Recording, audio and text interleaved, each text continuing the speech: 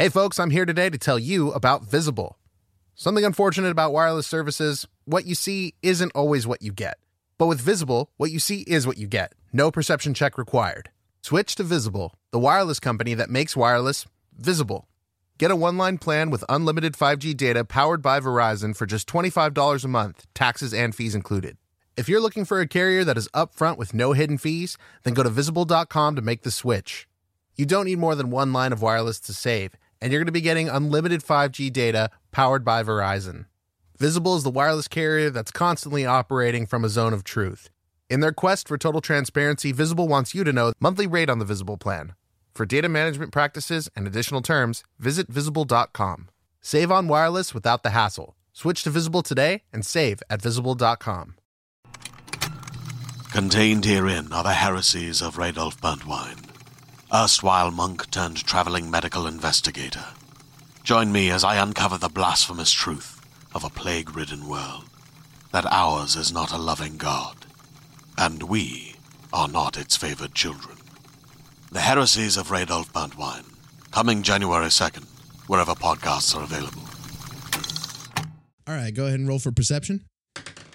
I got a 13. Hey, that's pretty good. With that, you can tell there's some fantasy situations going on. You hear some adult language, and with that, you can tell this podcast probably isn't for kids. Hey everybody, welcome to the Dungeon Cast. I'm Brian. And I'm Will. This is the podcast where we talk about everything Dungeons & Dragons, from secretive scrying to sociable samurai. And today we're talking about the Great Old Ones. Ooh. Prepare yourselves.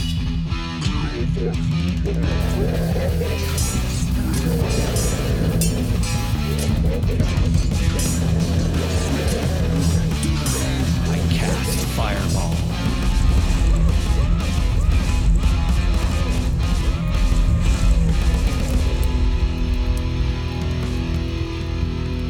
The Dungeon Cast. All right, Brian. Great Old Ones. Tell me about the spooky dark things. I will. I will tell you as much as I can about the Great Old Ones. How They are very great? mysterious. How old? Yeah, okay. How All right, ones? We'll get into it. Okay. Okay, so I've been looking forward to this episode for a while. And I think a lot of our listeners and viewers have too. I've gotten the request quite a few times.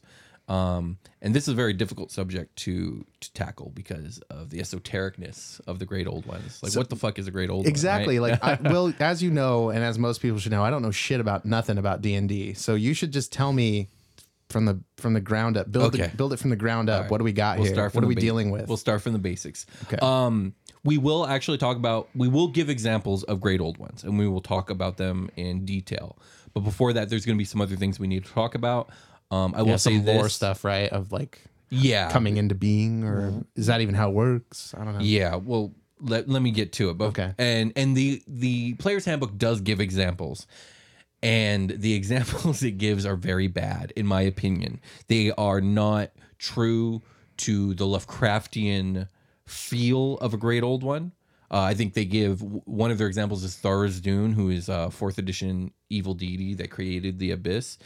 No, that's just an evil deity. That's not a Great Old One, at least not in my eyes. And they give a few other examples, but in this episode, we're going to talk about the origin of the concept of the Great Old One and cosmic horror, and we're going to talk a lot about Lovecraft and integrating that into your game. So, who was Lovecraft? H.P. Lovecraft was a writer from the 1920s and 30s who wrote what are called weird tales, horror stories, if you were, that that really explored like the unknown. And he basically is the inventor of a type of horror called cosmic horror. So cosmic horror revolves. Okay, so in everyday normal life, there are a myriad of religions and philosophies and worldviews of like the universe, right? Yeah. And you would probably say that most of them are along the lines of like the universe is either a neutral thing or maybe it's benevolent, maybe there's a god and this and that. Like that's but the it's normal human encompassing outlook. everything that is Right. within the scope of like human perception and beyond. Exactly. So cosmic horror takes an approach on this that's different. What if the universe was neither benevolent nor neutral? What if the universe was actively a malevolent force and that our reality of logic and physics wasn't the rule, but a bizarre exception to like the madness Right. that exists all around us. Like we're an island in a sea of bad Exactly. stuff. We're an island in the sea Nasty of real boys. bad stuff. It is all about the fear of the unknown, the unfamiliar, and the alien. And with Lovecraft's work specifically, it's about like the crushing despair of like one's infinite insignificance in a universe that inevitably wants to twist and destroy everything. Yeah, like a lot of these characters in these stories, like in the metaphor I'm using, like they make it to the edge of the shore on our little island. Exactly. And they look beyond and they're just like fucking toast after Exactly. that. That's exactly right. The protagonists of Lovecraft's work are less heroes or protagonists and more victims Yeah, of their they're own just story. they're just like, this happened to this fool. Yeah. Haha. Yeah, exactly. And don't let it happen to you. Yeah, That's kinda cautionary tale. Exactly. Which is interesting. So- because they're like a lot of the things that happen to Lovecraft characters are like happenstance. I feel It's like. exactly right. They just stumble into these or like the things. mad. Otherwise, it's like a mad scientist kind of feel. Yeah, there is this drive to explore what is mysterious, and as they learn more and more, things just get drastically more Yeah, worse. they just spiral out of control. Very like they reach a threshold where they're like exploring the unknown, and then just things start popping off all wild. Exactly. So integrating this element of like cosmic horror into your D&D campaign can be extremely challenging. Yeah, because there's a Pandora's box moment where like you open the box and now like all the shit is out. Yeah, So absolutely. like everything up to there. Well, you know, it's just that cosmic horror is drastically different from the character-driven heroes type tales that D&D lends itself to. Mm-hmm. You know, we play D&D, characters are powerful. They have spells. They have inherent Incredible combat sword fight, abilities. yeah. And in Lovecraft's work, like these are just average schmoes. Joe schmucks. Yeah. And they just get wrapped up in stuff far beyond themselves. yeah, you might have your. I don't know if he's got like any like slightly above average person, like maybe like a private eye that has like intense training and like figuring out what's going on or something Yeah. like that. Yeah. Maybe that's the extent. Right, exactly. That would be like the upper echelon of the extent. Yeah, But, like, you're upper average human. So basically, the more Lovecraft you go with your great old ones and the kind of themes of how you're using them, the less like D&D it feels, and that's okay. There's nothing wrong with that. That's why a lot of people tend to play the Call of Cthulhu game instead for their Lovecraft fix. Okay, because it kind of balances things in that style. It definitely does. D&D Now- is more styled for like a hero's journey. Yeah, generally speaking, but you know how I feel. I feel like there's no story you can't tell with D&D. You True. can make it happen. If you're a good DM and you got good players, you can make it work. Yeah. And that includes great old ones. But some of the challenges you got to think about are like, how does this concept of cosmic horror and the great old ones fit into your world? Exactly. And its pantheon of deities. And like, what else is I always find myself like trying to figure out what my balance is in my campaign. Like, are there great old ones? Is Right. that even a thing? Like, Exactly. are there vampires? Are Right. there dragons? Right, Are there right. giants? Like, how am I getting all like what am I using from Player's Handbook and what am I bringing in from not Player's Handbook and how am I balancing it all? Yeah, you're right. That is something you have to think about with all things. I think with great old ones, it's even more. You got to be more careful about it because, like, Right. how powerful are the great old ones? Where are they now? Exactly. How do the gods measure up to the great old ones? And because What's their interest in the material plane or whatever if any, it is? yeah, and like, how do the gods feel about the great old ones existing? And are the great old ones known to the people the same way the gods are? Are they like unknown entities? And that's a very that question is very important because with Lovecraft and his approach to cosmic horror, the myths of these great old ones are shrouded in mystery and uncertainty. And the more that is reasonably explained about them, the less scary it is. True. So Yeah, that root of like the unknown is what really drives the Lovecraft story. exactly. And so with the great old ones, generally speaking, the less it's known, the better. And the more details you do give, they should actually raise more questions. They should be confusing. Like, exactly. what's going on? What is it doing now? And so one of your problems with doing this, number one, that's actually difficult to do, like from a storytelling standpoint. Like, and I think that's why I'm so impressed with Lovecraft, because the things that I'm good at when it comes to storytelling are not the same things Lovecraft does incredibly, and the things that he does I'm not very good at. So it's challenging that way, but it's also like it's challenging because this type of storytelling leads to a strange kind of dissatisfaction because like nothing gets answered. Right. There's no resolution. Exactly. Like, And I think that goes to the same for the writer as well, because if you're writing from a standpoint of like, this is the consequence of something I don't understand either. exactly. And it's just like, wow, I don't fucking know. Yeah. I And can try to figure it out in my head, but there's no way I can get a definitive answer, and neither can the player. Right. And it's so very un-D&D like, which is not a bad thing. I think it's actually a really good thing and a cool thing, but it's something you should be prepared for when considering how you do your great old ones, because you might want to change it so drastically that it doesn't really resemble cosmic horror, and that's okay too. So let's get into it when it comes to the great old ones. Okay. What the fuck is a great old one, you might ask? Yeah, and Lovecraft doesn't do a great job of like letting you know explaining it? either, No. because that's the whole thing is like me explaining less plays on your fear of the unknown. And if I explain it all, you're not going to be scared. It's true. Yeah. Or you're you right. are going to be scared, and like, but not in the same way. Like the fear of the unknown is what really drives It this concept. definitely does. I'm going to take paraphrase line from the PHP because I think it's good. On great old ones. Great old one is a mysterious entity whose nature is utterly foreign to the fabric of reality. Its origin is unknown, its motives are incomprehensible, and its knowledge is unfathomable. Right. Okay. So that really doesn't tell you anything, but it tells you everything you really do need to know. Like they're unknowable and they're meant to be, right? Yeah. But we can get more into it. They're traditionally depicted as interdimensional beings that reside somewhere outside of reality or between spaces of reality. Time and space don't apply to these beings. Right. No, or at least not in the same sense that they apply within the material bubble that like a human or whatever would live in, right? Like, Exactly. They are neither good nor evil. There's something beyond that. Like good and evil doesn't exist to them. Although you could definitely label them as malignant because generally speaking, they would consume the universe if they could. And generally the reason that these great old ones don't is because something's stopping them. They're either asleep in some like deep slumber or they're locked outside of reality for some unknown reason. And it's only a matter of time, but inevitably that time will pass. And once they show up, nothing will be able to stop them. I always think of it like meteors or like asteroids out in space. Like, yeah, they're out there and there's lots of them. They pass by Earth and other planets all the time, but there's so much that's never going to hit the Earth. But eventually something will. It's true. That's very It'll true. come by and like happen upon it. Right. This place or whatever. It will happen. And that's a theme in Lovecraft's work. It's not a matter of if it will happen. It's when it will happen eventually.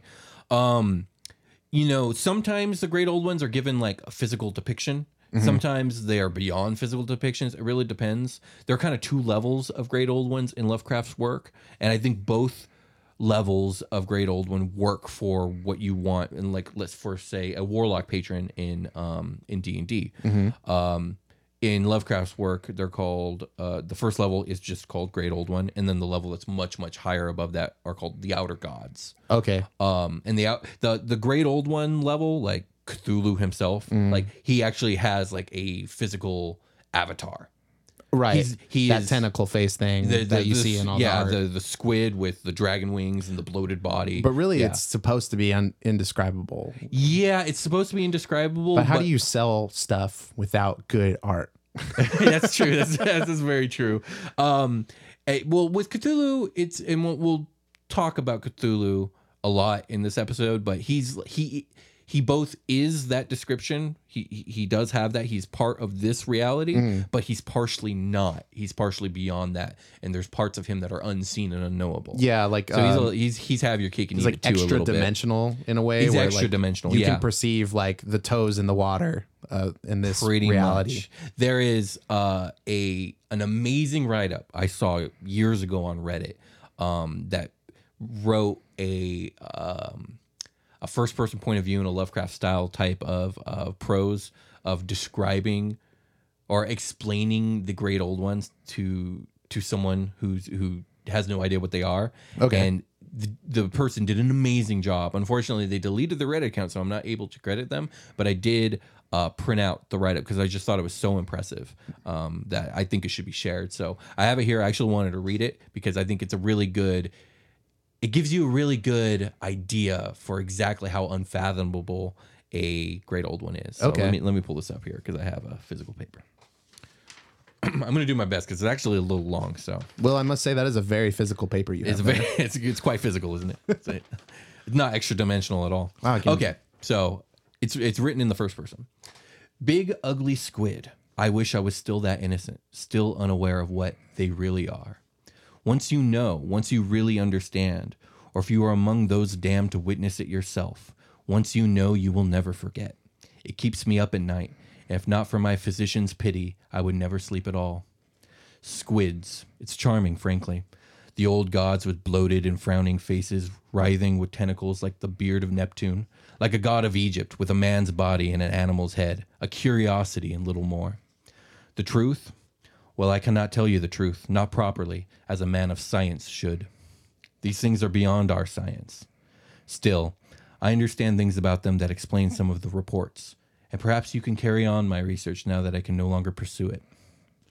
It comes down to dimensions. We possess 3: height, width, and depth.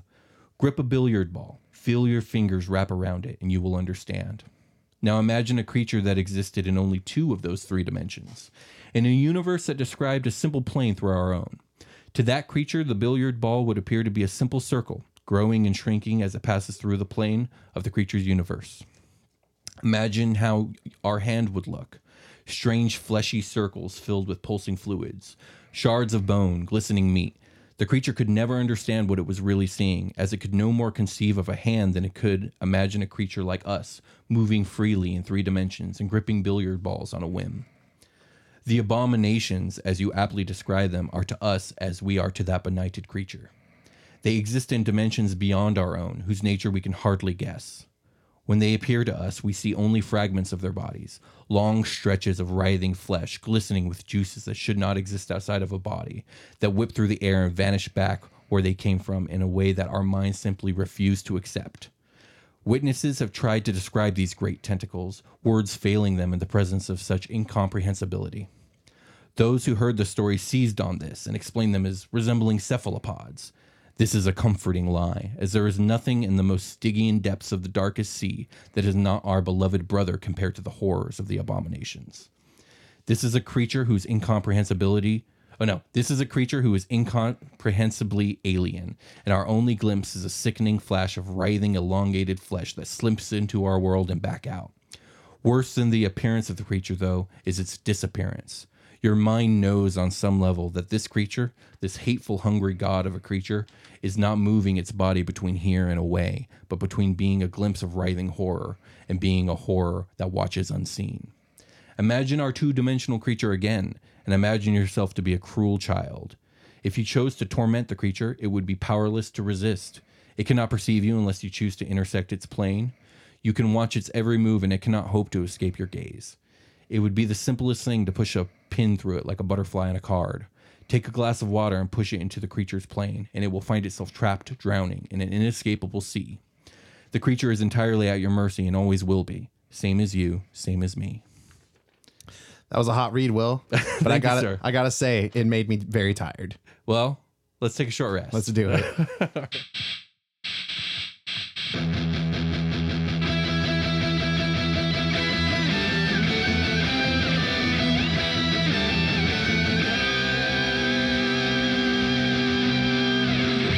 Selling a little or a lot? Shopify helps you do your thing, however you cha-ching. Shopify is the global commerce platform that helps you sell at every stage of your business. From the launch your online shop stage to the first real-life store stage, all the way to did we just hit 1 million orders stage? Shopify is there to help you grow. Whether you're selling scented soap or offering outdoor outfits, Shopify helps you sell everywhere. From their all-in-one e-commerce platform to their in-person POS system, wherever and whatever you're selling, Shopify's got you covered. Shopify helps you turn browsers into buyers with the internet's best converting checkout, 15% better on average compared to other leading commerce platforms. And sell more with less effort thanks to Shopify Magic, your AI-powered all-star. Shopify is great. They're taking businesses of all sizes, cradling them in their arms, to help them grow by giving them the tools they need. Shopify powers 10% of all e-commerce in the U.S., and Shopify's the global force behind Allbirds, Rothy's, and Brooklinen, and millions of other entrepreneurs of every size across 175 countries. Plus, Shopify's award-winning 24/7 help is there to support your success at every step of the way. Because businesses that grow with Shopify. Sign up for a $1 per month trial period at shopify.com/dungeoncast, all lowercase. Go to shopify.com/dungeoncast now to grow your business no matter what stage you're in. Shopify.com/dungeoncast. Greetings, adventurers. Today we're excited to introduce you to a new story, Dark Dice, a horror podcast that blurs the line between actual play and audio drama, where the story is determined by the roll of the dice. 6 adventurers embark on a journey into the ruinous domain of the Nameless God. They will never be the same again. One of the players is not what they seem after a doppelganger, a creature that can assume the form and voice of whatever it kills, infiltrates the team. As the players are picked off and replaced one at a time, can they figure out who the monster is before it's too late? Can you? Here's a quick example of what our show sounds like. The shambler with the jar of liquid inside of him. Soren Arkwright let loose an arrow that cracked the glass, passing through the spine of the creature. The shambler still managed to maintain its forward momentum, but stumbled as it eagerly tried to bite and swipe at Soren, landing near his feet. As Jeff Goldblum has now joined our cast, Dark Dice is available however you listen to podcasts. Hey everybody, welcome to the part of the show where we stop talking about the last thing we were talking about. Now we're going to talk about, instead of great old ones, a young great us. Yes, fantastic. And let's talk about our young great audience. Thank you guys so much for listening to the show, making it to this part of the show, and for being a part of the Dungeon Cast journey. Really appreciate you. Hell yeah. Tell them, Will. Hell yeah. Hell yeah. Okay. So a couple points of interest. The most important point of interest. The most important points of interest are right now. A big thank you to 2 new Patreon people that we got coming hot down the chute. Woo! First one is Dustin. Thank you, Dustin. Thank you, Dustin. It just says Dustin. It doesn't tell me a lot about you. He only needs one name. Yeah, that's Dustin. Really all you need. And to you, Lauren Baker. Lawrence Baker. That's Lawrence Baker. Yes. It's 2 Ks. It's 2 Ks. It's 2 Ks. Okay. Well, thank you, Lawrence. Yeah, thank you very much, Lawrence and Dustin. Rock. You guys are awesome. We really appreciate you. If you guys want to find our Patreon, there's some cool bonus content on there. These are both... well, there's some cool bonus content on there. You can get access to our show notes. You can get... Vault Raiders is a live or an actual play. What is it? It's a live play. It's a live play series where basically you guys are an adventurers guild and you go off on crazy, wacky adventures. And it's really good. We're gonna record one, a new one to drop very soon. So that'll be added to that tier. We're recording that this week. We do a seasonal thing. It's holiday adventures. Yeah, holiday adventures. I think our next one's gonna be springtime, good time. And then. Beyond that, you can get like a shirt, you can get a hat, you can get like stuff basically. But we really appreciate you guys pitching in every month for us. It helps us pay our hosting fees and like things like that, and like helps the equipment upgrades. It helps us pay for energy drinks, so we sound uppity and nice for everybody. Snacks. Thank you guys very much. We've been upgrading some equipment. We got a new soundboard. Soon I think we're gonna get new mics. Eventually we're gonna get new cameras. For YouTube. So every penny counts, and we really appreciate every cent you guys put towards us. We want to make a better quality show. So thank you guys very much for helping us make that happen. Really can't thank you enough. So thank you. Let's tell them where they can find us, Will. Do it. If you can find us on soundcloud.com/dungeoncast or anywhere podcasts can be found. If you can leave us an iTunes review, that would be really awesome. Helps the show. But what helps the show even more is if you tell a friend to come listen to it. Because more people listening to the show is a good time. We think it's a good time. Yeah. I think it's the best time. Yeah, it's something to talk to your friends about, right? The best time there is. So other than that, find us on YouTube. If you want to see our faces. That's where you can do that. You can do that there. It's the same show pretty much. Yeah. And the Patreon, you can find it at patreon.com/thedungeoncast. You can email us at thedungeoncast@gmail.com for questions or suggestions or anything, or just hit us up in the comments below. Hit that like and subscribe. That helps us a lot. Basically, everything that you guys are doing out there already really helps us, and we can't say thank you enough. But maybe it's time we went back to the show. Let's get back to the show. Let's get back to the show.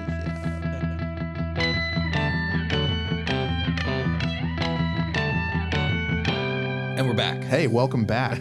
We're here and we love it. So I believe before the short rest, I read a beautiful work of prose that I wish I could take credit for, but I cannot. And your beliefs would be correct. They would actually be facts because you did do that. And I have it recorded. Oh, yeah, that's true. That's true. So, I thought that was a really good piece. Kind of explain.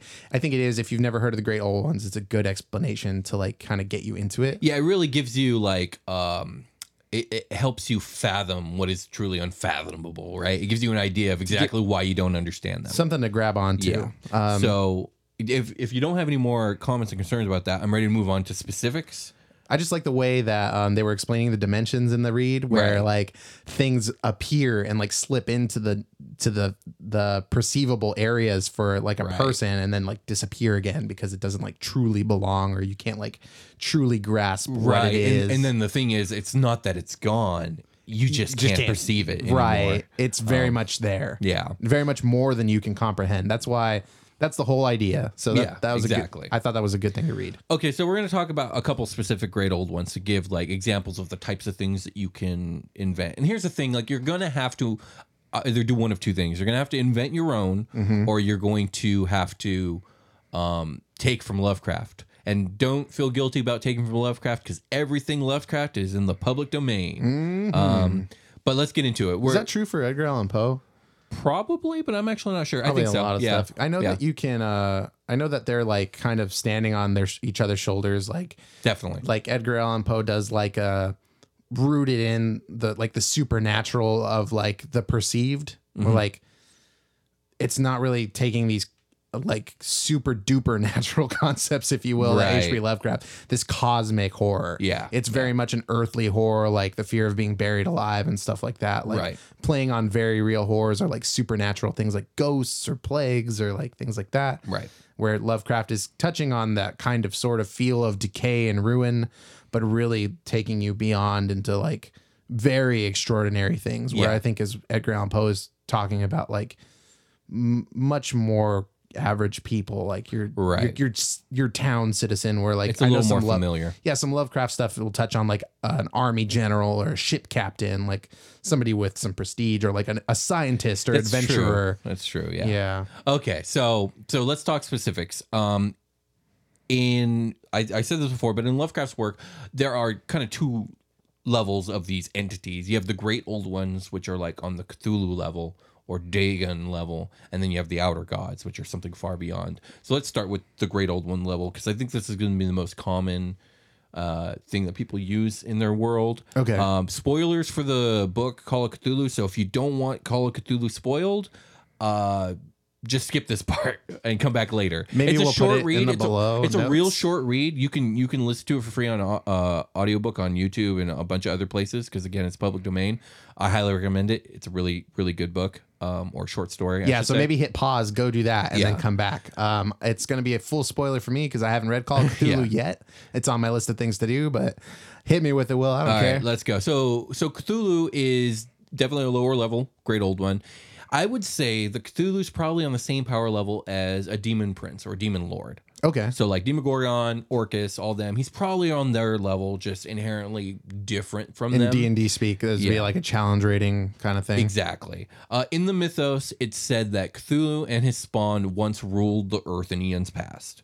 But his existence in this reality is reliant on the quote-unquote rightness of the stars, whatever that means. Like the planets aligning or et cetera. Yeah, and the reason that he's gone now is because the stars stopped being right. So he enters he was sealed by his cultists in the city of Relay, and is in this eternal slumber until the stars are again right, and his cultists perform the right rituals to wake him up. He's like, these stars are just all fucking wrong. Guys, can you do the thing? I'm going to go to bed. Yeah. Wake me up when they're right. Pretty much. And in the story, it's like it's inevitable that they will become right again and again and again, and it's only a matter of time before the cultists succeed. And whatever generation of cultists they are, they will succeed eventually. Though he has a physical form, he is not made up of normal matter. He can slip in and out of dimensions at will. In the story called Cthulhu, the protagonist ends up, I think the person the protagonist is talking to tells the story of meeting Cthulhu, and this person crashes their ship into it because he can't get away. So he turns the ship around and tries to like ram him. Okay. And when he does, Cthulhu just like disappears and then reappears. He's just untouchable. He's nigh invincible. He's like John Cena. Yeah, basically, Cthulhu, John Cena, Can't see him. is Cthulhu.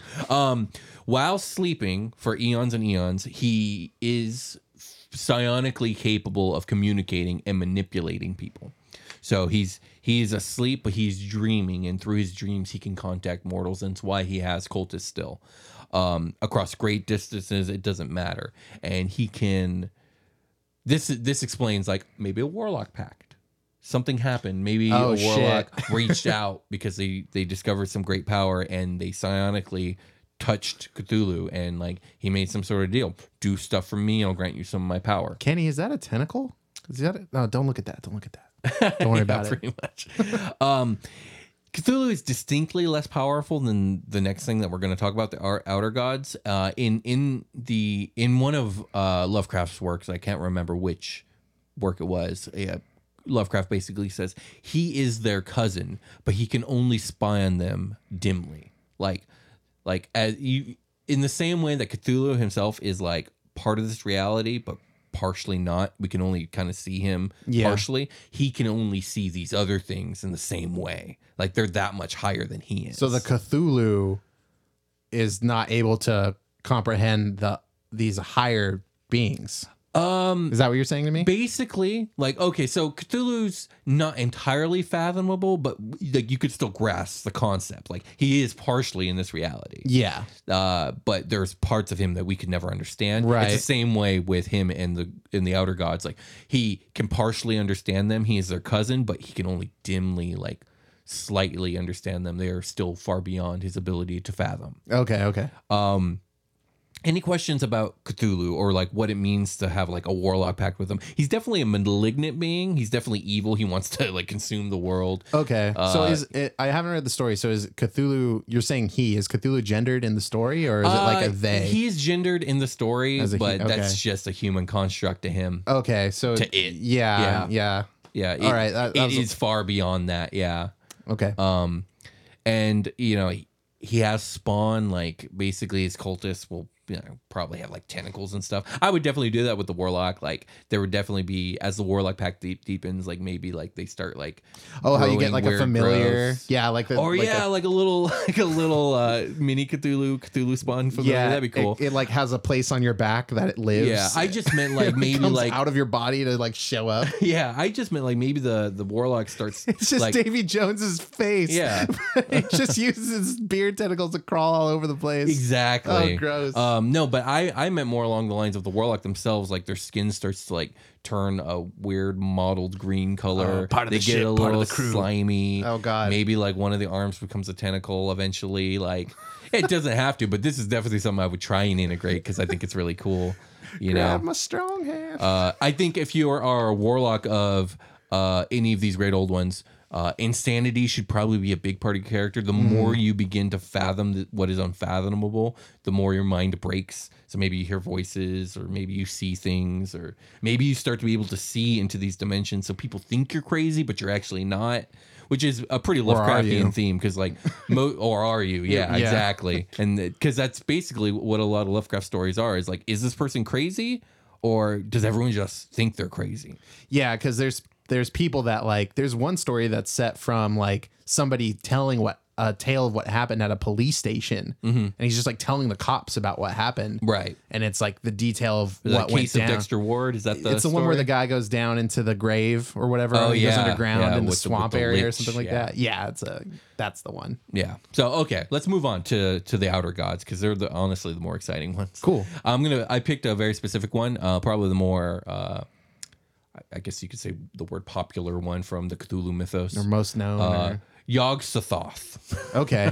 And all of the Cthulhu mythos deities have bizarre names that are hard to pronounce. He's an outer god. He's depicted as an immense mass of orbs and tentacles and eyes. Okay. It is said that he is limitless and omnipotent, being locked outside of space and time by God knows what. Like he is locked outside of space and time, but it's more than that. Like he sees and knows all, to see it or even to learn too much about Yog-Sothoth leads to madness and despair. Yeah. That's a common thing with Cthulhu or like Cthulhu style deities, Lovecraft deities. Right. It's really unfathomable. So it's the not way really, the way I kind of concepted this to make it a little easier for me is I picture stuff in like spheres almost of like a liquid, if you will. Mm-hmm. And then within like there's like a sphere of the material plane, and then outside of that are like where the deities would be in another sphere. And then outside of that would be like this place outside of space time where like the great old ones live, quote unquote. Right. And some of them like a Cthulhu style thing can permeate those barriers, but they are barriers in some way or another. These creatures are extra dimensional and unfathomable, and they find maybe cracks in the armor there. They're like ways to slip in without being detected or noticed. I think that's a really good way to go about it and to imagine it. I like that a lot. That's really cool. With Yog-Sothoth, he is said to be outside of time and space, and like time and space doesn't apply to him, but it's more than that. He's not merely a thing of a separate space-time. He's actually intertwined with the essence of time and space, like reality / unreality. To paraphrase, he's not merely a thing of one space-time, but intertwined with the animating essence of existence's unbounded movement. So that kind of like strikes me as like we're like saying we can't understand these things because they're of another dimension. There's like another force applied that is tied in with space-time that this thing is a part of. Yeah, this thing is interwoven with the universe. Right. And the thing is, exactly. Remember what I said like about like the theme of cosmic horror is that like reality, gravity, physics, like that's the abomination. Right. That's the freak accident. That's not the normal. The normal is this unfathomable bullshit that like threatens to destroy everything that you hold dear. This like, fucking like monster vomit. Yeah, exactly. This monster vomit that happens to be integrated with the universe's essence, bro. Duh. Yeah. So, anyways, yeah. So Yog-Sothoth can be contacted just about being like locked outside of the universe. It can even be partially summoned. You see that in some of Lovecraft's work where like there are like cultists that are able to form some sort of weird deals with him, and like he impregnated a woman in one of the stories, and children were like part Yog-Sothoth, part human. That's nasty. And like really gross. Well, yeah. There are stories. I think the one that you're talking about with the guy who goes into the grave and like he like radios his boy from up top, Yeah. and like the boy goes to the cops after and is Yeah. like, my friend, I think he died. I don't know. Basically, the dude's friend went into the grave of some old sorcerer, and the sorcerer was alive. Basically, he was a lich, and like the guy who went down there died because that fool's a lich. And and like summoned some crazy monsters on him or whatever. And that's basically he had done that through Yog-Sothoth, and like that's kind of a really good example of a warlock pact. You know what I mean? Like you formed some sort of pact with this unfathomable being, and it gave him powers to do God knows what with. And I think it's really shown that Yog-Sothoth is like with Cthulhu, like the blue-orange morality kind of applies, but it kind of doesn't. Like it is definitely a malignant force. It wants to consume the earth and rule it, like in a very evil way. With Yog-Sothoth, it's truly unfathomable. What it wants, what it likes, what it is not understandable. Good and evil don't apply. Like it just so happens that the type of people that reach out to it want to do bad things. Okay. Like the lich or the dude who got his daughter impregnated by Yog-Sothoth. It's not that Yog-Sothoth is inherently evil. It's actually incredibly neutral. Right. It's also inherently gross as fuck. Yeah. But it's like not understandable. Like, yeah. It's not understandable. Yeah. Neutral is a good word because like that can mean anything, whatever its intentions or like means of carrying out, like, you know, whatever it is, it has its own thing going on. Yeah. Neutral. So these are examples of things that you could use for your great old ones. The point of the great old ones is that they're supposed to be grotesque. They're supposed to be unfathomable, ununderstandable. The things they want from their followers aren't supposed to make sense. And I think if you really want to go full Lovecraft with it, like there should just be this inherent dread about their agenda being pushed forward, right? Lending towards like not even an apocalypse, but like the decay of everything. Yeah, like this energy and force that they're implementing, it like permeates like social constructs and Yeah. civilization. The unraveling of reality. Like if Yes. Asmodeus Okay, yeah, shows the up. unraveling is If good. Asmodeus shows up on the Prime, like that's just the apocalypse. You might survive that.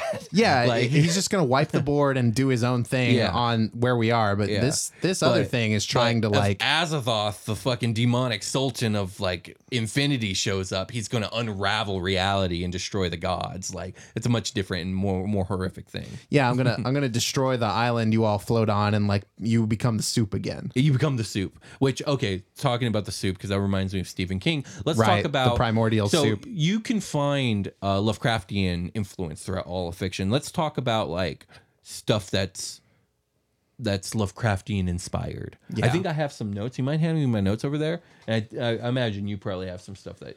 Oh flies yeah, off like top the of your Stephen head. King stuff, the Dark Tower. That's like full of like the great old ones are like the things that were before in the story. Like they are the main antagonists. I think. Yeah, I would say so because, so the Crimson King, spoilers, spoilers, a little bit spoilers for Dark Tower, let's not get too into it, but isn't the Crimson King himself like part Great Old One? Yes. He's the son of a Great Old One. He's basically like Yog-Sothoth impregnated a woman. I think it's actually reverse. In Dark Tower. in Dark Tower, it's like a spider. So The Crimson Queen. oh god, right? so there's like a lot of things going on where like great old ones or like results of great old ones like embodied in the physical world like get into positions of power and have children with powerful people, and those children become like, I think that's how it's been a while. I should have touched up on it before this. Yeah, it's all good. The Crimson King is essentially like this blend. And his ambition is to is this like Lovecraftian style, like I'm going to topple Reality. existence, Yeah. and we're gonna destroy the island and become the soup again. Yeah. And like I can reach out into the soup and bring things here, but something is stopping them from coming in. Right. And like it's the Dark Tower and I need to break it so they can. Yeah. So that's one place you can draw inspiration for your great old ones. I'm just gonna kind of like quick time go through a few others. Yeah. Full Metal Alchemist, the entity, the truth. Yes. Like that's super different from what we've been talking about, but it's also very Great Old One-esque. Like it has no morality. It is simply the truth. Yeah, like and it is I'm outside reality. Like motherfucker, I'm the rules. Exactly. Yeah. So that you could do something like that if you're familiar with Full Metal Alchemist. God, I love that show. Ghostbusters, Zool, the thing that shows up at the end. Oh my gosh, you're right. It's a great old one, essentially. Like it's this. That's hilarious. Good, evil doesn't exist to it. It's just here to do what it's here to do. Right. Yeah, and it's beyond understanding. Yes. Like I think it's been a long time, but doesn't it say something along the lines of like I'm with you, this man. is It's just been a my while. I mortal didn't form. expect- Like you can't even begin to fathom what the fuck I am. I didn't expect Ghostbusters to come up in our D&D podcast. Hellboy has a lot of great old one stuff going on in it. It Hellboy. kind of mingles it with like the hell stuff too, which isn't too uncommon. I think D&D tends to like to take the abyss and the great old ones and the far realm and kind of intermingle it a lot. Okay. The movie Event Horizon is a really interesting one. Whether you like that movie or not, I happen to like it, but it's not a very like highly. I don't even know what praised you're movie. talking about. It's basically spoilers for Event Horizon. The A lot concept of is spoilers that in this I episode know, right? for random shit. I know. Ghostbusters spoilers. Sorry. Yes. Oh, yeah. Sorry if you hadn't seen that one. In Event Horizon, the premise is that like they invented faster than light travel, or they at least thought they did. They tested it out on a ship called the Lewis and Clark. The ship disappeared. The ship came back, and all the crew was gone. And Yay. so the movie is about the expedition to go see what the fuck happened. They were eaten by the Langoliers. Basic, the Langoliers, kind of They're great old one-esque. one-esque. Yeah. But back to Event Horizon, basically the ship had gone into some other dimension and come into contact with like some great old one-esque kind of entity, and the ship itself became sentient and great old one-esque and non-understandable, and that's all I'm going to say about that. Okay. But that's another good example of like inspiration for your great old ones. And lastly, another Stephen King work, The Mist. I love that the bizarre one. things coming out of The Mist would be very great old one-esque. No. Well, yeah. Like, yes and no. I feel like Yeah. that one's kind of like because the concept is like that's just a different reality that they opened the door into. So it's not necessarily beyond the soup. The beings from it they were like unimaginable horrors that came through. And there's a lot of stuff. I could see you opening the door to like the soup and then stuff comes through. Exactly. There are a lot of Stephen King stories that, well, I don't know about a lot, but at the end of Salem's Lot, there's a, which is like a classic vampire story. They go back in time to like generations ago where this guy is like, he moves to this town or something like that. He's in this house and he starts hearing things in his home and he starts like wanting to go to this ghost town. And when they get to the ghost town, like basically a great old one appears and it's in the form of like this giant worm. And Stephen King likes to use like the big worm with like the tentacle face, like the many eyes and the teeth and like it's sloshy and it's making a crazy noise you've never heard. Jesus. Yeah.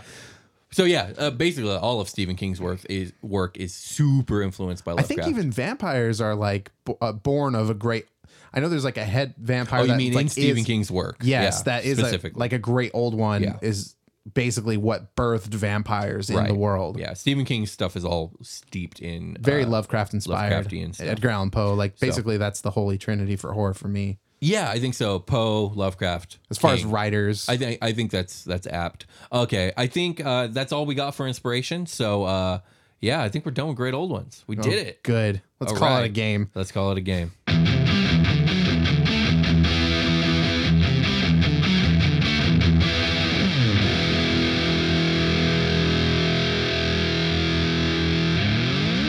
The Dungeon Cast. Hey there, this is Justin Bartha. I made a funny new podcast, King of the Egg Cream. It has the greatest cast in the history of podcasts with actors like Louis Black, I'm torn by my feelings for two women. Bobby Cannavale, You can eat it, or if someone hits you, you can put it on your cut. Melanie Linsky, I wonder what these marvelous things are that look just like boiled chicken feet. Jason Ritter, I can break things and pick locks and kill people. Michael Stuhlbarg, The whole point is to inspire people that they should make themselves better. Ari Grainer, No, don't whet its appetite. What are you, an idiot? me, Justin Bartha, That's not just any egg cream, that's a Lemke's special. and all narrated by the hilarious Richard Kind. This is the story of Harry Dalowitz and how he rose from nothing to become New York's King of the Egg Cream. So if you like funny true stories, come listen to King of the Egg Cream, available wherever you get your podcasts.